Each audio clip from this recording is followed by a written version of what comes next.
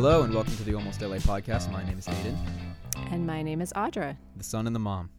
The son. All right, That's your new thing, the son and the mom. I know, it's so natural. I say peace out at the end of every episode, which is something I never say. Dork. And I don't know why I'm saying it. So we have lots of interesting content today. Multiple things. We do. First of all, last week I was a little quiet on the podcast. And you were. There's a reason for this. Last week it was just a dragging week. LA is notorious for just being kind of a crappy place, especially the LA scene. So I was just kind of down in the dumps. It's hard trying to be a musician, even if you're just going to school. You feel like in order to make it, you have to do so many different things. You have to do everything. You want to do, like I'm trying to rehearse with my friend Cole, and we're trying to get this music out and get shows and a tour going. At the same time, I'm dealing with multiple jazz classes in school, and I'm not necessarily a huge fan of jazz music. So gasp. I know. So it's just sometimes feels like you move here and your mom's making you do a podcast. Well, no. See, this is fun. Okay. Good. Also, I learned from this too, which is nice. Well, that was the goal of this, was to anybody moving to LA or getting into either, music or even acting. It could go either way, even though we talk about music a lot. Your experience is going to be the same, kind of experiences that most people would have. Right. Feeling homesick, feeling overwhelmed, feeling like, you're coming from a small town and going to this big place where you feel like you might change a whole bunch. You're seeing things that you might not necessarily think are cool. Right. And then seeing very cool things. So there's like a big contrast. Right. So last, was it Monday? Or I guess this Monday, I went to Dominic Fike, an upcoming artist from Florida, I think Naples. He got a big record deal from Columbia Records. I met him before his little EP titled Don't Forget About Me on Spotify. It's very good. Came out. That was a fun show. Lots of crazy LA show? People with crossbody bags on. That was at the Echo in Echo Park, which is a cool venue. So my mom crossbody bag is cool? I guess it is if it's worth $400. Oh, no. Mine's $68. Right. Mine's $68. Right, exactly. Okay. Bummer. What else? I guess I've been rehearsing, like I said before, with my friend Cole Pendry on Instagram at RYDYR, Ryder. So your band name is Ryder. Yes, I guess the band name, it used to be his artist name, but now I think it's the band name. And then he's just Cole Pendry. He's got an EP that he is hoping on releasing a few singles first, and then the EP next few months, I guess. Mm-hmm. The first single is supposed to come out within the month, I think. Cool. Within the next 30 days. But we've been rehearsing at Amp Studios, Amp Rehearsal, whatever you want to call it, on Lancashire Boulevard in North Hollywood, which is a cool artsy area. Lots of different coffee shops. We got an acai bowl today after rehearsal, which was acai bowl. Super LA. Very LA. But that is right down the street from Laurel Canyon, which is the focal point of our podcast today. Sort of. It's the focal point. It is. It's very important, and it's very cool. So, Mom, why don't you take it from here with the information? It's the canyon to be at, Laurel Canyon. Yes, we're talking about Laurel Canyon today. We're talking about the folk music scene that came out of Laurel Canyon. We're talking about sex and drugs and folk rock and roll and all kinds of fun stuff. And I had numerous flashbacks to high school, college, my life. So I'm a little excited. There's a lot of content here. I'm gonna go over as much of it as possible to try to paint a picture of what it was like. But there's so much stuff on the internet, interviews, concerts, all kinds of stuff you can go on and look up if you're interested in anybody else I talk about or anything that you want to look up. So my sources for this, there was a lot of them, but I kind of narrowed it down. CSNY documentary 50x4 on Amazon Prime is amazing. It's pretty long. It's about 3.5 hours long, something like that, but it's amazing. Aiden watched so far he's through the first 45 minutes of it or so. Anarchy on Sunset Strip from The Guardian. Vanity Fair, An Oral History of Laurel Canyon, the 60s and 70s music mecca, CreepyLA.com, Ghosts of Laurel Canyon, because I had to throw me in some ghosts, Of course. and An Oral History of CSNY's infamous Doom Tour by Rolling Stone. So I'm going to start you off with a quote from Joni Mitchell. All right. This is from a Vanity Fair article. Quote, when I first came out to LA in 1968, my friend, photographer Joel Bernstein, found an old book in a flea market that said, ask anyone in America where the craziest people live, and they'll tell you California. Ask anyone in California where the craziest people live, and they'll say Los Angeles. Ask anyone in Los Angeles where the craziest people live, and they'll tell you Hollywood. Ask anyone in Hollywood where the craziest people live, and they'll say Laurel Canyon. Ask anyone in Laurel Canyon where the craziest people live, and they'll say Lookout Mountain. So I bought a house on Lookout Mountain. There you Joni go. Mitchell. There you go. She is badass. I love her. Okay, so Laurel Canyon. I'm going to give you a little brief history of Laurel Canyon because that's my jam. Remember in our last episode we talked about there was a major stream that ran through Laurel Canyon at one point, and the native tribe that lived there, that's where they got all their water. There was a stream running through there that provided year-round water up until the late 1800s when, of course, the agriculture business dried it up. It became a dirt road that is now, today, Laurel Canyon Boulevard. The boulevard connects Studio City, from where you were on that studio you were at the other day, to Hollywood. And at one point, there was a proposed Laurel Canyon freeway that was supposed to provide access from the valley directly to LAX. Wouldn't that be nice? I mean, honestly, it takes like an hour to get over there sometimes. I know. But as more movie stars and musicians moved into the area, the project was halted. The canyon is pretty much self-contained, meaning the streets that come off of Laurel Canyon Boulevard are not through streets. So there's like the main boulevard, and then you have these little kind of like streets that wind off the main boulevard and stop at dead ends. And they're very windy. It's very picturesque and woodsy. It feels very secluded. It feels very far away from Hollywood, but it is not. It's mere minutes down to the Sunset Strip. In the early 1900s, Lookout Mountain, which is the summit part of the canyon, had an inn built on top of it. And eventually they built this trackless trolley bus that kind of ran back and forth from the summit back down to Sunset. And they would, to bring people up and down to the mountain. Then the Air Force actually built a base up there at one point.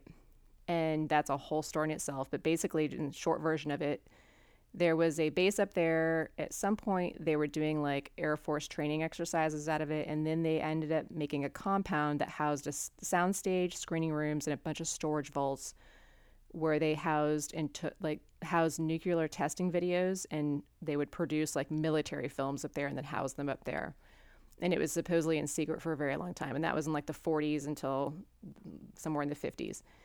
It was decommissioned, and then at some point it became a rehab until 2 people reportedly died.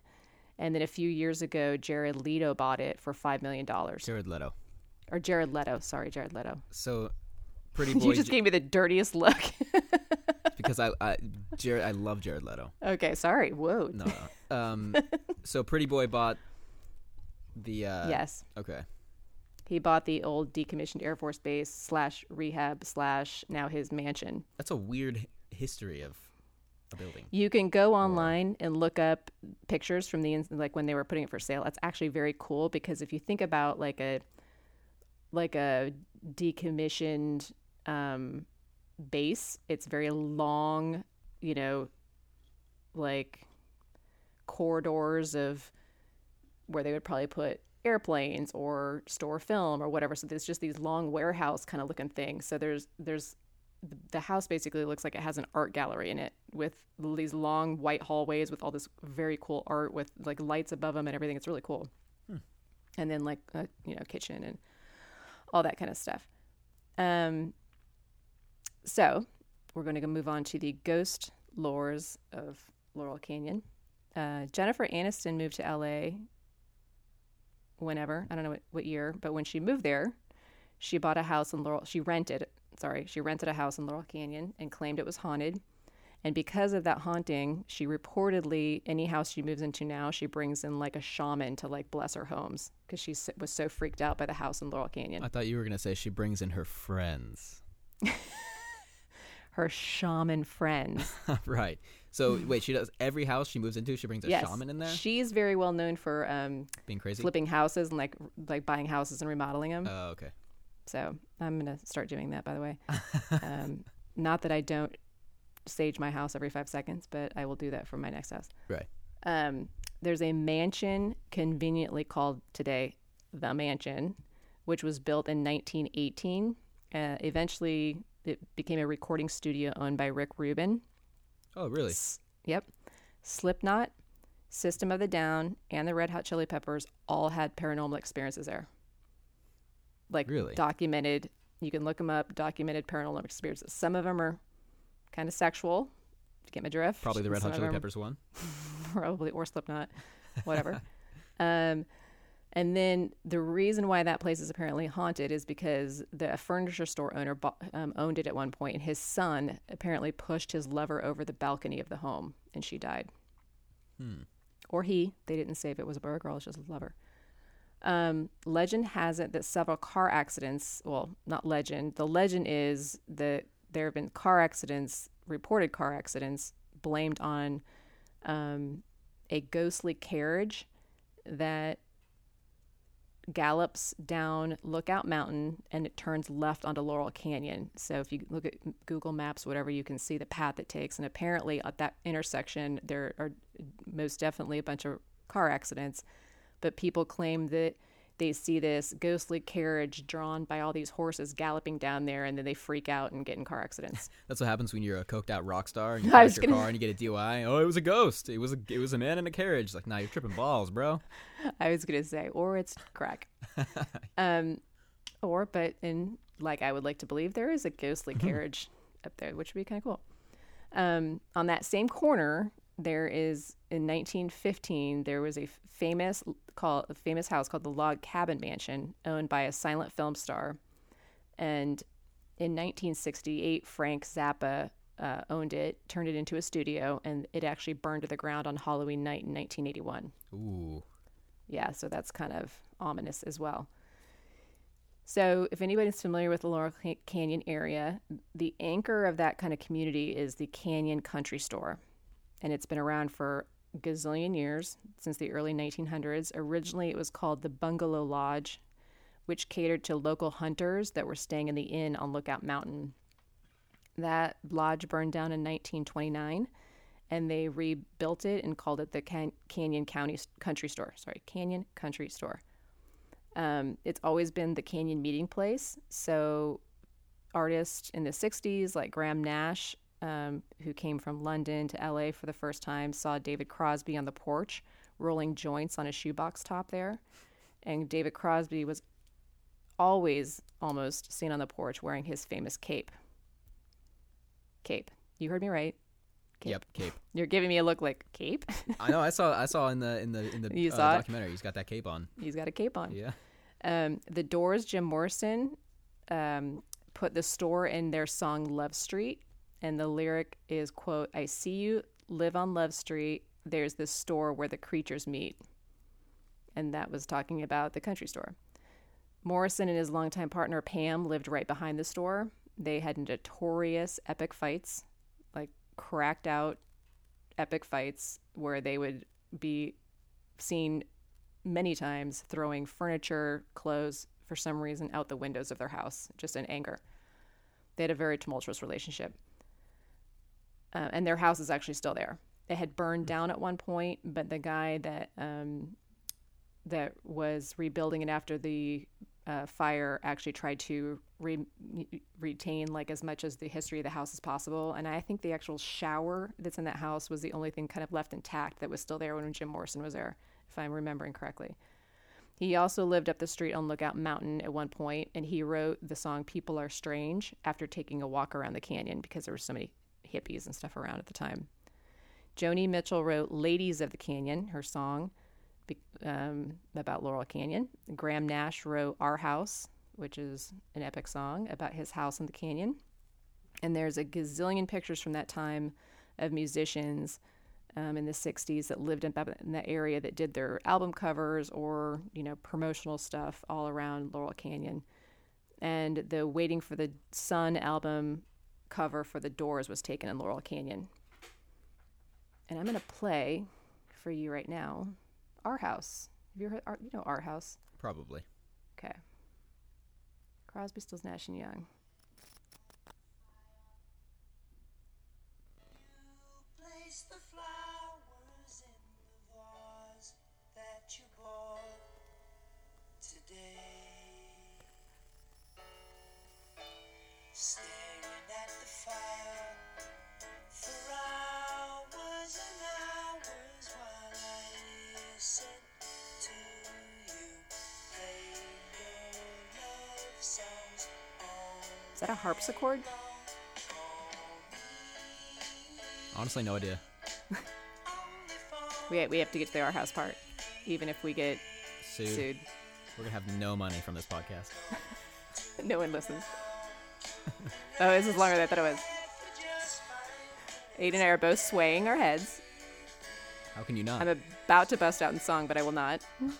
Ready? Oh, never mind. Is that enough? This is going to be the rest of the podcast.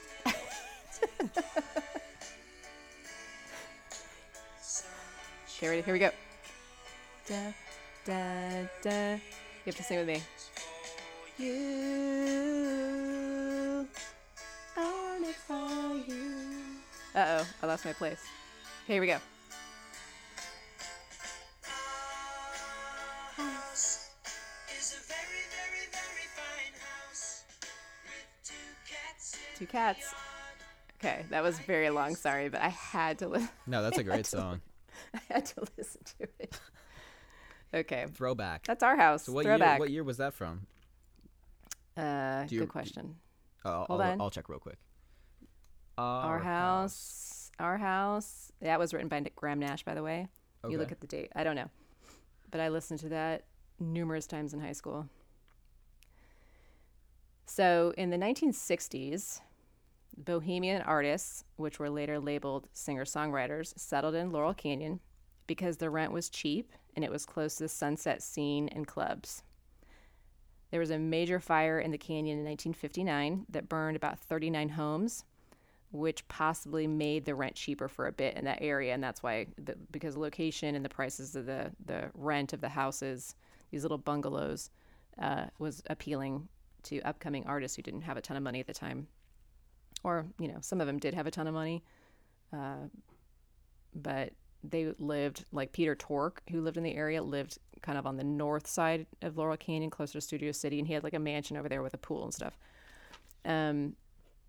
So some of the residents that lived in the area in the 60s in the canyon were Peter Tork of the Monkees, who just passed away recently, Ricky Furay of Buffalo Springfield, Frank Zappa, Joni Mitchell, Jim Morrison, Chris Hillman and Roger McGinn of the Byrds, Cass Elliot of the Mamas and the Papas, Carole King, Glenn Frey and Don Henley of the Eagles. Jimi Hendrix and actually Eric Clapton visited there. They didn't have houses there, but they crashed at places constantly there. They were always there. And of course, the members of CSNY, David Crosby. I'm so used to saying their last names. Sorry. David Crosby, Stephen Stills, Graham Nash, and every once in a while, Neil Young, off and on. So this was the epitome of sex, drugs, and rock and roll in the canyon in the 60s. I mean, if you were going to talk about it, except for maybe the 70s, certain things, but this area and the canyon and the whole thing was like what was going on.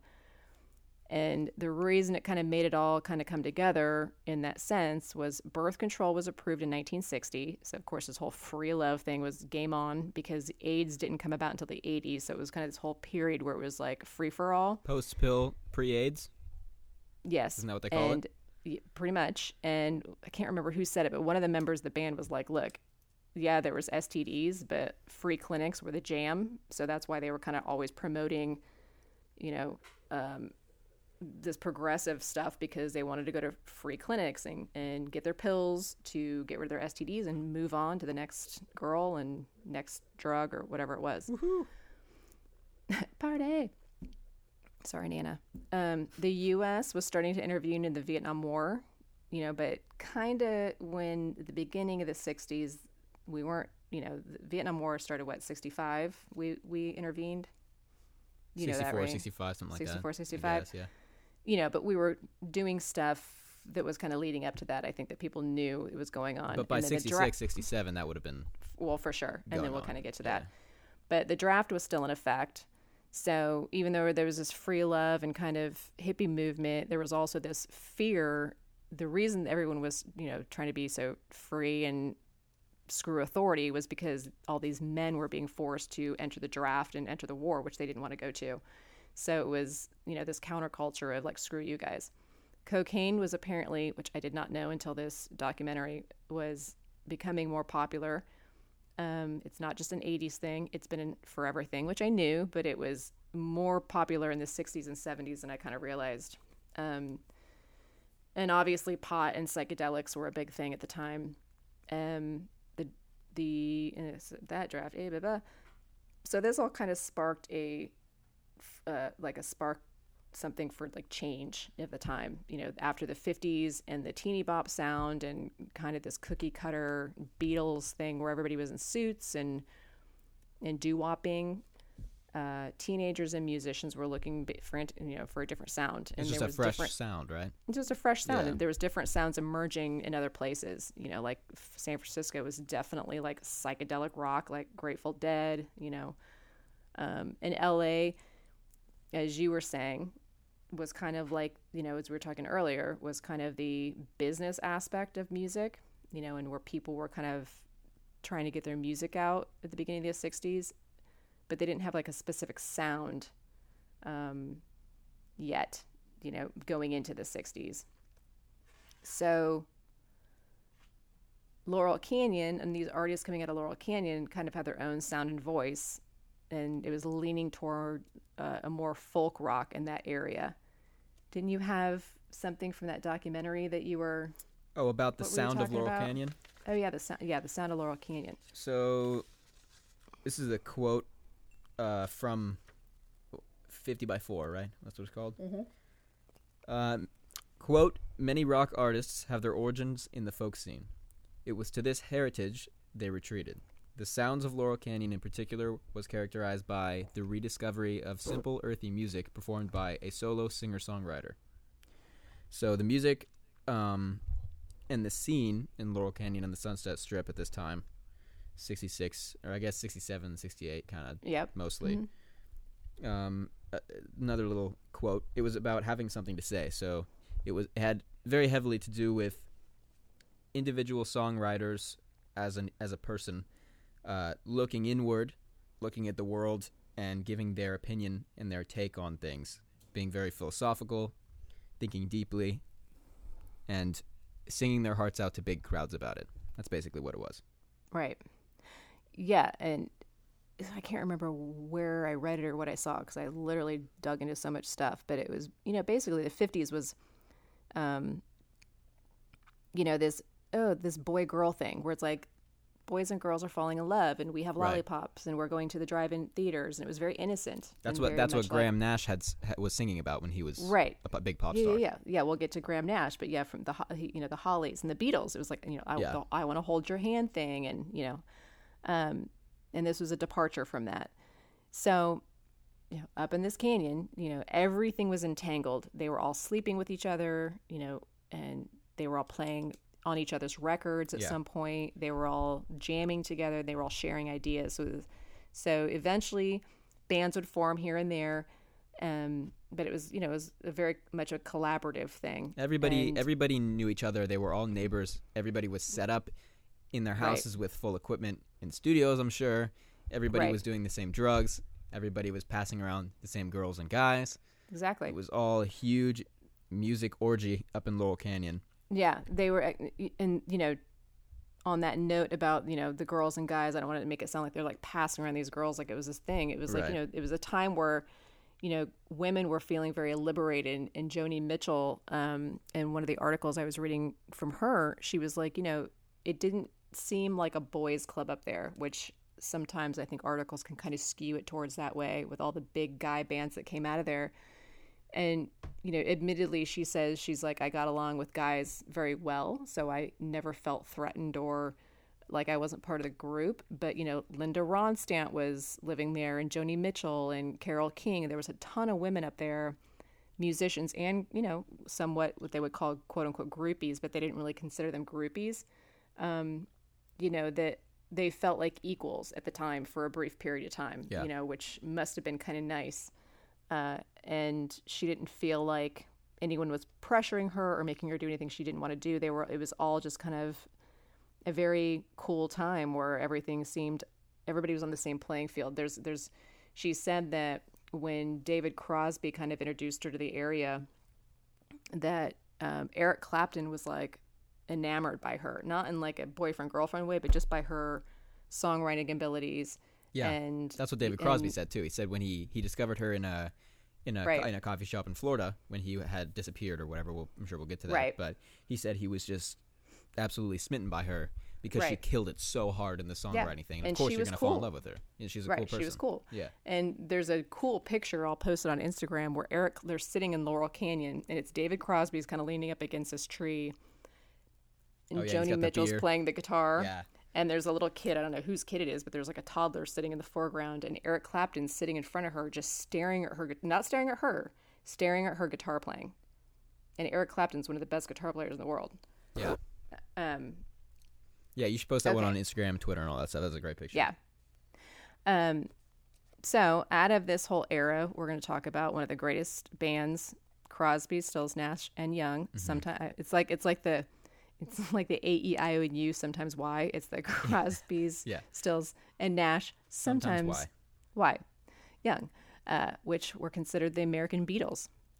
So I'm going to break down the players here a little bit. David Crosby is a local boy, LA, born and bred. He kind of I didn't really kind of go into his parents, but his parents seemed to be kind of from a wealthy family and had established parents. Stephen Stills was from Dallas, Texas. Graham Nash was from England, and Neil Young was from Canada. So they were all from very different backgrounds, and they found themselves in this canyon together making, music, and ended up being some of the most iconic music there's been. Yeah. Prior to Crosby, Stills, Nash and Young forming, David Crosby was with the Byrds, which was a hugely successful band Yeah. for the short period of time they were together. They were the top group in LA at one point, having a residency at Ciro's on the Sunset Strip, where they were discovered in 1964. Ciro's is actually the Comedy Store. Really? Yes. Oh, wow. One of their best songs was Mr. Tambourine Man, which was actually written by Bob Dylan, and Turn, Turn, Turn to Everything, Turn, Turn, Turn, that song. Mm-hmm. And Crosby was kicked out of the band in 1967. Well, which hold we'll on. get to in This has a second. little. Okay, so you want to get to that in a second? Yeah. Okay, so just a little more. The Byrds were like dominating a scene on the Sunset Strip in around '66. So Right. they were, as described in the video or the documentary, they were like the front, the head, the top of this musical scene that was going on. Right. Are you talking about Buffalo Springfield next? Yes. We're Okay. gonna go with Buffalo Springfield next. So Can you then tell we're in- all like amped about this? I love this. So then Buffalo Springfield, which it has Stills and Young are in. Right. They're two Stills and Young, head guitar players, right? The guitar players, Right. singers. two egomaniacs. Yep. Incredible Guitar players. songwriters, incredible musicians, big Stills, personalities. They're considered an American Canadian band. I would say they're more probably Canadian in America, with Stephen Stills being from America. But they formed in 1966, and they mostly played at the Whiskey A Go Go for most of the part, and they were the house band there for a long time. Their song "For What It's Worth" became basically the anti-war song for generations, but predominantly the Vietnam War. But it was written due to the counterculture clashes between teenagers and the police in the Sunset Strip riots of 1966.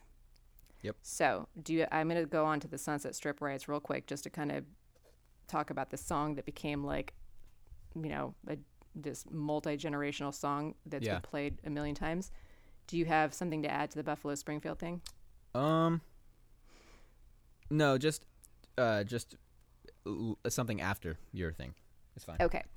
So the Sunset Strip riots, which I hadn't even really heard of, and some people don't even call them riots. You know, they're mild riots compared to other riots that we've had, but they served a purpose for the time.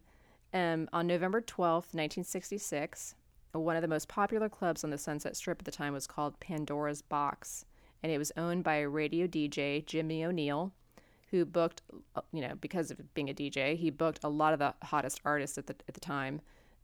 The Byrds, Buffalo Springfield, Sonny and Cher, the Beach Boys, the Doors, they just to name a few. Most of the venues at the time were all ages, so 13, 14, 15, all hanging out the clubs.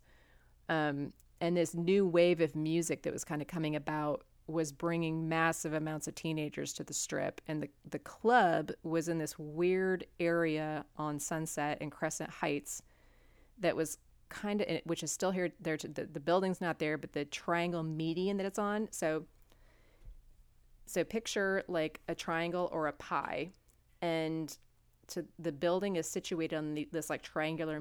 It's basically a median, which is what it is today. You can't even imagine that there was a building on it. But to the north side is Sunset, okay? And then Crescent Heights came up from the south and went around both sides of it to make like a triangle.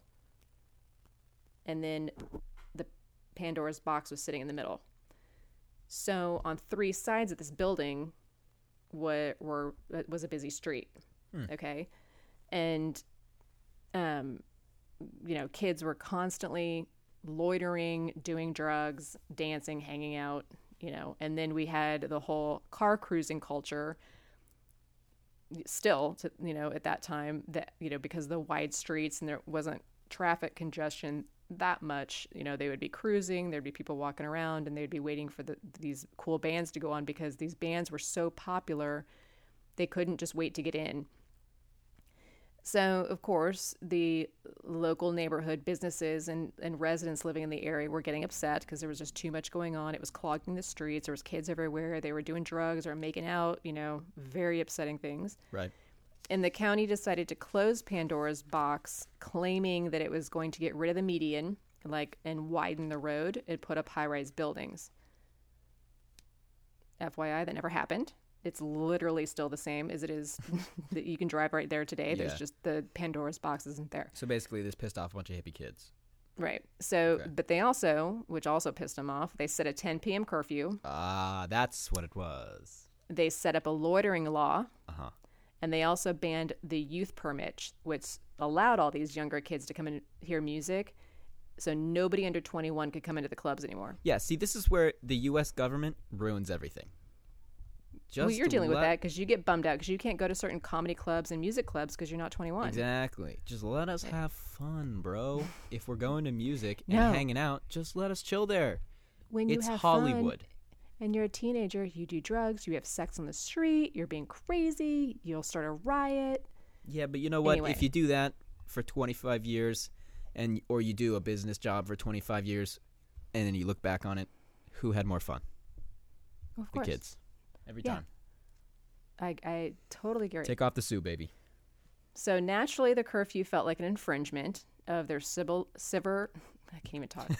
Of their livering deliveries. Celebrities deliveries. From their civil liberty liberties. deliveries. Right, thank you. Their civil liberties. Yeah. And their right to gather in public. So tensions rose, and the kids decided to have a peaceful rally. It attracted about 1,000 teenagers, and then you'll love this, celebrities like Jack Nicholson and Peter Fonda, who I picture as being these old dudes showing up, but of young. course they're like young Hollywood young stars. dudes. Yeah. Right. Peter Fonda apparently got arrested that day, or at least handcuffed. Unfortunately, a fight broke out after a minor traffic accident because these cars were kind of bumper to bumper, and according to some people, there was 3 bus loads of police officers and sheriffs. I don't know and then the other total was like 155 police, 79 sheriff's deputies moved on the peaceful protest with tear gas and batons. And then the kids in retaliation started throwing bottles and rocks at the cops. So of course a whole shitstorm happened. Right. cars were turned over, windows were broken out in the businesses, and it was just a shit show. And so there were kids arrested, and the riots lasted a couple more nights. You know, they diminished, the longer they kind of happened. And so in response to this, because Stephen Stills at the time was apparently coming down to, Troubadour had like a Monday night kind of new talent night. I don't know if this was a Monday night. I didn't really look into day of the week it was on. But he was coming down on the Sunset Strip and was like, what's going on down here? Because he kind of came upon the riot and was totally appalled. So he ended up writing the song For What It's Worth, which would eventually become the rally cry song for the counterculture movement. And they recorded this song. So this happened on, November 12th? Is that what I said? Yes, November 12th. So on December 5th, they recorded the song and they released the song on December 23rd as a single. So fast. Yeah. And it peaked at number 7 on the Billboard charts. And according to the song's publishing house, since 2017, the song has been played 8 million times. Just the song. From 2017? Mm-hmm. As of 2017, the song's been played 8 million times. Wow. Just the song. So I'm going to play, if anyone doesn't know what this song is, this is For What It's Worth, written by Stephen Stills, but, performed by Buffalo Springfield and then eventually covered by everyone under the planet. Immediately recognize those harmonics. Of course you do. There's something happening here. See you in 20 minutes. Ain't exactly clear. There's a man with a gun over there, telling me I got to beware. I think it's time we stop, children. What's that sound? Everybody look what's going down. There you go. That's For What It's Worth. So Now, good. so good. On a side note, the words For What It's Worth are not anywhere in the song. And according to legend, That's when you know it's a good song. at some point, because, I'm still playing it.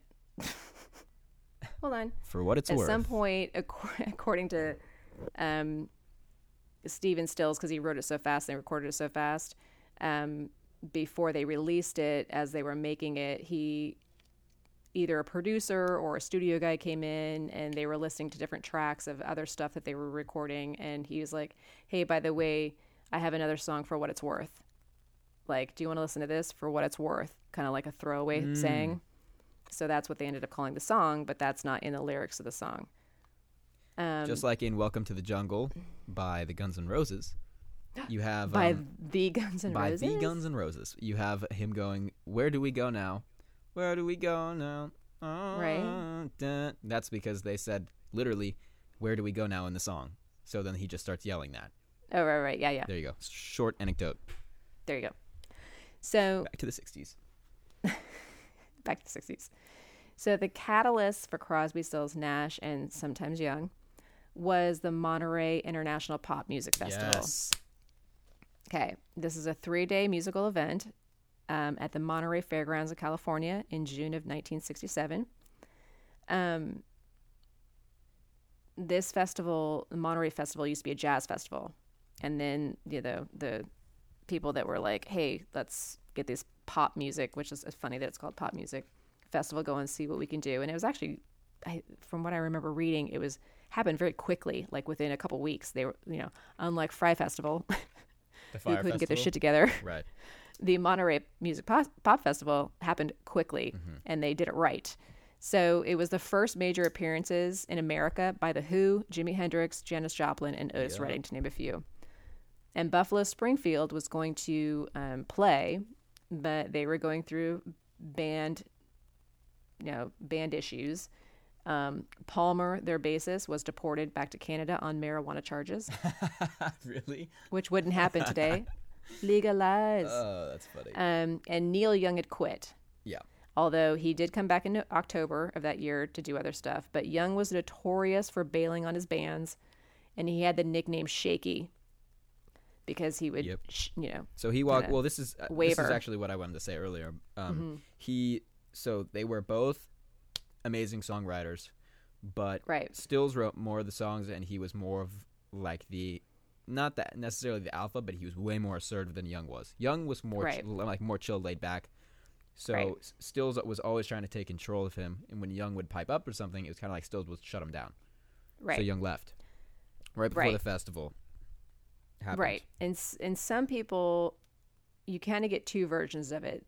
Some people say that they were both egomaniacs. Yeah.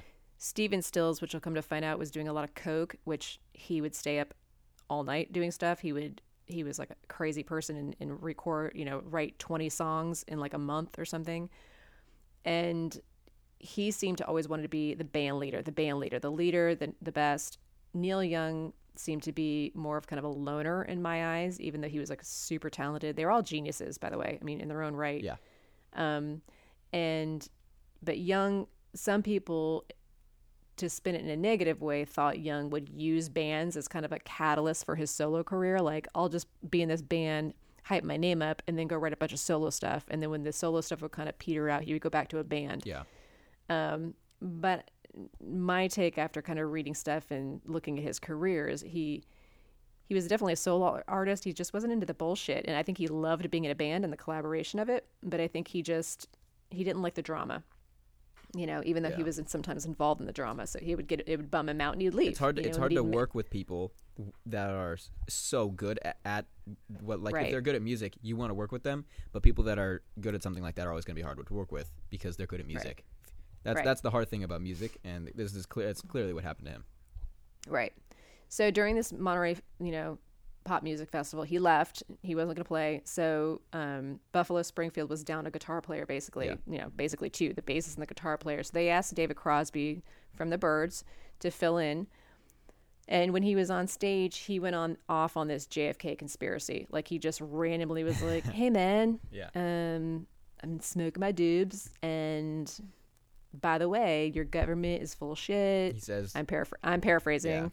And JFK was shot from multiple areas by multiple people, multiple guns, and within days the Byrds were like, "Bye, you're out," and they full on fired him. But hey, whatever. So what he did was, he packed up, took his money. I wanted to talk about this real bad. he moved to Florida, and he bought a 60-foot boat. Because you love sailboats. I love sailboats. So if this ever happens to me, and I have money, it's literally exactly what I'm doing. I might buy his actual boat if I can find it. So he bought a 60-foot boat, retires to Florida, and just chills for a little bit. He's got a big boat. He just announced his retirement. He's like, I'm retiring. Screw from you the guys. rock and roll lifestyle. Takes his Right. money, buys a boat, goes away. Which is, it's the coolest thing you possibly do. Right. And Which then that's was- when he discovers Joni Mitchell. Right. He was in a cafe. Right. Saw Joni Mitchell, was like awestruck, had to be with her, had to bring her Yep. back to LA. And so that's what he did. He brought her back to LA, and he introduced her to the Laurel Canyon scene, and he actually produced at least one of her albums, maybe more. Yeah. But I'm they sure were they were lifelong. collaborating. They dated here and there. I don't know how seriously they dated or what level of dating they were at, but they were definitely friends, possibly a little bit more, but she was definitely focused on her career and was like, Yeah. I'm not having any of your bullshit. Right. She has I know a ton about her. She has a very fascinating life before she got, she's from Canada as well. So she knew Neil Young in Canada. They actually kind of were in the same crowds in Canada, in the same area. And she kind of had a hard time up in Canada. She had a baby. She gave it up for adoption. No one ever knew until literally 20 years ago or something. And her husband left her at some point. And so, she had a very hard life in Canada. She had a rock star life. But if you listen to some of her songs, I don't mean to digress to Joni Mitchell, but if you know her backstory and look at some of the lyrics of her songs, they're actually heartbreaking because she had to give up a baby and she was, was left by her husband, and it was, it's kind of sad. So anyway. So, okay, sorry, I'm going to interject. Go ahead. So just to lay it out a little bit more, this is 68. So Buffalo Springfield, just to recap, Buffalo Springfield breaks up. And then David Crosby gets kicked out of the Byrds, goes to Florida, whatever. Neil Young or no, it was Stills. Stills, he stayed active in New York with some girl. He had a Playing a longtime girlfriend, Yeah. Judy. Oh my God, I'm blanking on her Something, name. yeah, Judy something. But Judy, and she actually was a pretty good singer songwriter. Well, I'm blanking on her main song that she had, but they were on and off, and he would travel back and forth to New Right. York. Yes. he was working with Hendrix, one of the guys from the Allman Brothers. Mm-hmm. And then he, in '68, I mean, this whole like breakup, getting kicked out, moving to a different place, hanging out with some chick, and then moving back to LA that a bunch of these guys did. It was like in like 6 months. Like they all Right. like had their little like woohoo, and then came back to LA. So Stephen Stills returns to LA with fragments of new songs, and then I think, did he bring that girl back? I don't know. No, I what think she stayed there. Okay, yeah. Crosby returns to L.A. with Joni Mitchell. Discovered her in a coffee shop. I also wanted to talk about just David Crosby personality a little bit because I used to work at a gas station in town. He lives in our, not mine anymore, but town. The small town that I live in currently, Right. which we won't name. Right. I'm sure you could figure it out if you really needed to. Right. But So he would come by the gas station. I see David Crosby weekly at the grocery store. Yeah, I would see him all the time. He has this old purple truck he comes in with, got a beard. He comes in, he'll hang out for a little bit and talk to us, but he's got a Tesla, so he didn't really drop by that much. But Right. he was like full on hedonistic hippie guy, loved to smoke. He was down with whatever. He's always like, this dude was always chilling. Seemed like he just like loved living a cool life. He loved like being a rock star and just like sitting in a hot tub all the time. So this dude's just super chill. And I love it. I just loved when they were talking in the documentary about him. He just seems like such a dude that's just timeless. Anybody can hang out with him. He would just like smoke weed with you and chill and tell you like 800 stories, and he's just super easy to be around. Okay. And it gets worse. Oh, great. But okay. we'll get there. And never meet your But yes, heroes. but you're right. No, not saying he was self-destructive. He didn't do anything well, bad. I think they all were, right?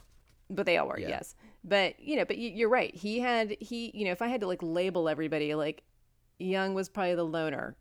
Stills was the egomaniac. Nash was kind of like the pretty boy, like collaborator that just wanted everybody to get along, and Crosby, Was high all the time. was the hippie, self-destructive. But he also, I think, if he hadn't been a musician, maybe he would have been an agent or something, or producer. Right. Because when he came back with Joni Mitchell and he didn't have a band, he went right into, really helping out every other band. Wasn't like, screw you guys, I need to get my own thing. He was like, hey, what can I do for you? You need gear? I'll get you gear. You need weed? I'll get you weed. Hey, you want to rehearse with this guy? You guys should hook up with this guy and do that. And from all accounts from, musicians and friends, he was like the real deal, like hippie, just trying to help out everybody, shirt off your back kind of guy. So at the same time that all the stuff that you were talking about going on, where everybody was kind of like lost their band, milling around, Graham Nash, who is from England, he had a very successful band called the Hollies, which he had formed, and it's been one of the most successful pop British bands of all times. He went to LA during a Hollies tour and fell in love with California, loved the whole vibe that was going on at the time, and all the music that was kind of coming out of the areas at the time. And in 1968, he met Crosby and Stills through Cass Elliot from the Mamas and the Papas. Mama Cass and he were friendly, and then she kind of introduced him around. And eventually he was like, peace out. This is my jam. I'm leaving my band, leaving my wife, moving to California. He tried to go back to his band at one point and be like, hey, I've heard this new sound in California. Let's kind of incorporate this into our new sound. We're kind of this 50s bebop kind of sound. Let's expand a little bit. And they weren't thrilled, but they amused him for a little bit. They threw the songs out there, and they were not well received. Well, the one, what was it called? Do you remember? I wrote it down somewhere right here. I can't remember. It was, it's a great song. We'll post something about it, but yeah. It wasn't Marrakesh Express. Oh, it was Marrakesh Express. No, it was something reverse. Midas, something about Midas touch, reverse Midas touch, or something. I'll get it real quick. It just Okay. keep you going. And because of that, the band was like, King Midas you in need reverse. King Midas in reverse. Thank you. It My hit. brain It hit. half works. It was in the top 20, but It that was. wasn't good enough for him because he's a pop star. Right. Well, and they were super successful. Yeah. So to them, that was a fail. Right. And they basically were like, bye. And he was basically like, buy yourselves too. Yeah. See ya. The band disregarded him for a while and released Yep. some pop stuff and just like overbared his writing. Right. And then he was trying to break out, grow, and be different, and they did not want him to grow. They were happy with the way they were. So he bailed. Right. So, sorry, I lost my place. Blah, blah, blah, blah. So these three dudes are hanging out in the canyon. Everybody's chill. Everybody's jamming here and there. And then one night, Crosby, Stills, and Nash decided to sing this song in 3-part harmony. And they were at somebody's house. Nobody can remember if it was Joni Mitchell's or Cass Elliott's house. But either way, they all have different accounts because they were all so high they can't remember where they were. They sang this 3-part harmony and everyone was like blown away. And that was it. So they got together, they wrote a bunch of songs, they jammed, and their first album was released in May of 1969 called fittingly Crosby, Stills, and Nash. It peaked at number 6. They had 2 top 40 hits. One that we were talking about, Stills' Girlfriend. It was called Sweet, Judy Blue Eyes, and the other one was Marrakesh Express. Because of the way that the tracks were all engineered by Bill Halverson, who is heavily in this documentary, and along with the 3-part harmonies they did, it was a very different sound. And because Stills was like on coke and seems obsessive in a way, they called him Captain Many Hands because he played a ton of different instruments on the tracks. He kept layering stuff on top of the songs. He was in the studio all night long.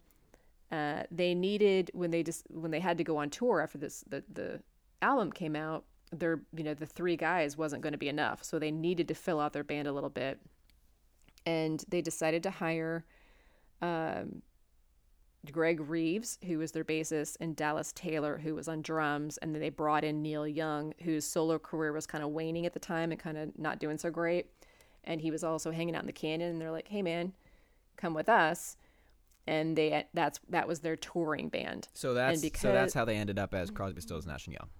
Right. Okay. Because the sound that they created in the studio on their first album, wasn't big enough to go tour with because, basically Stills created such a huge sound with all this different stuff that it couldn't just be 3 guys.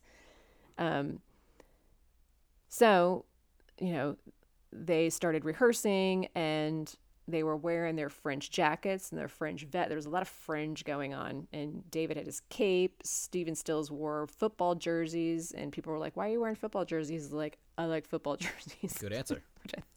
Yeah. Jimi Hendrix described their music as, quote, Western sky music, which is very Jimi Hendrix. Love him. Who else would say Western sky music? No one. No one. On this note, okay, so the band's together now. We're at 53 minutes. So should we do a part 2? Because I feel like we've explained Laurel Canyon, we've gotten into it, the scene a little bit, and now we have come to a perfect point where we have the band together. We can do that. Let's do it. So how much? Our first how much, part how 2? How much? I have a lot more to go. Okay, yeah. So let's do a part 2. That'll be cool. We've Okay. had kind of a mini episode before, even though it was an hour long. Right. So now we'll have a part 2, if that's okay. Okay. Because That's I perfect. don't want to. Now that we're into the band, I mean, it's so sick, and there's such It's so such sick. a powerhouse group of just geniuses. It's a classic story. There's these dudes that are so talented and such personalities and so Yeah. addicted to drugs that it can't not have amazing things come out of it as well as horrible things, which completes a perfect story. It's like a perfect music story. So I Right. just want to make sure we hit every aspect of it because it's so sick, and I want to finish the can. documentary as well. Okay. Perfect. Cool. Yay. So this was part 1. one. I don't know what it's going to be called, but basically we hit Laurel Canyon.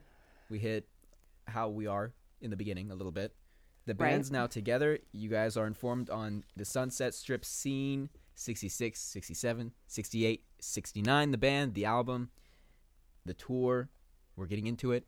Joni Mitchell's hanging out. Frank Zappa had a house that burned down. It's sick, and Yep. we're having a good time. I thought the one thing about Frank Zappa that I read was that he had, because he was the only one that like had little kids Yeah. around actively, he had a drug-free zone at his house. So when you stepped onto his property, drug-free zone because of his kids. Which is funny because he named his kids like Moonbeam or something like that. That has nothing to do with drug. Come on, that doesn't do drugs. I know, it's just a weird I should guy. have been born in the 60s and 70s. That's what I was thinking when I was watching this documentary. I was like, born in the this is exactly what I want to do. Chill in Laurel Canyon, play guitar with a bunch of legends that are so good at songwriting, walk your way down to the Sunset Strip. Okay. I mean, it's just sick. I just want to refocus you the fact that I just said I wanted to be born in the 60s and 70s, and I was born in 1972. Oh. I'm delusional about how old I I, was am. meant to be in a different generation. But I mean being like 15 in 1972. I don't know.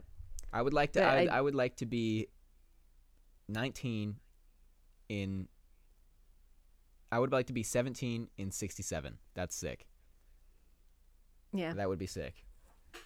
that would be sick. Okay, All right. let's do part 2. Let's do part 2 first thing in the morning. Yep. We'll release this tonight. Get it out tomorrow morning. It's part 2. That's exciting. All right. All right, guys. Thanks for listening to our first part of our Laurel Canyon episodes. Part 2 will be specifically CSN, sometimes Y. Sometimes why. As the alphabet states. Thanks. And peace out. Peace out.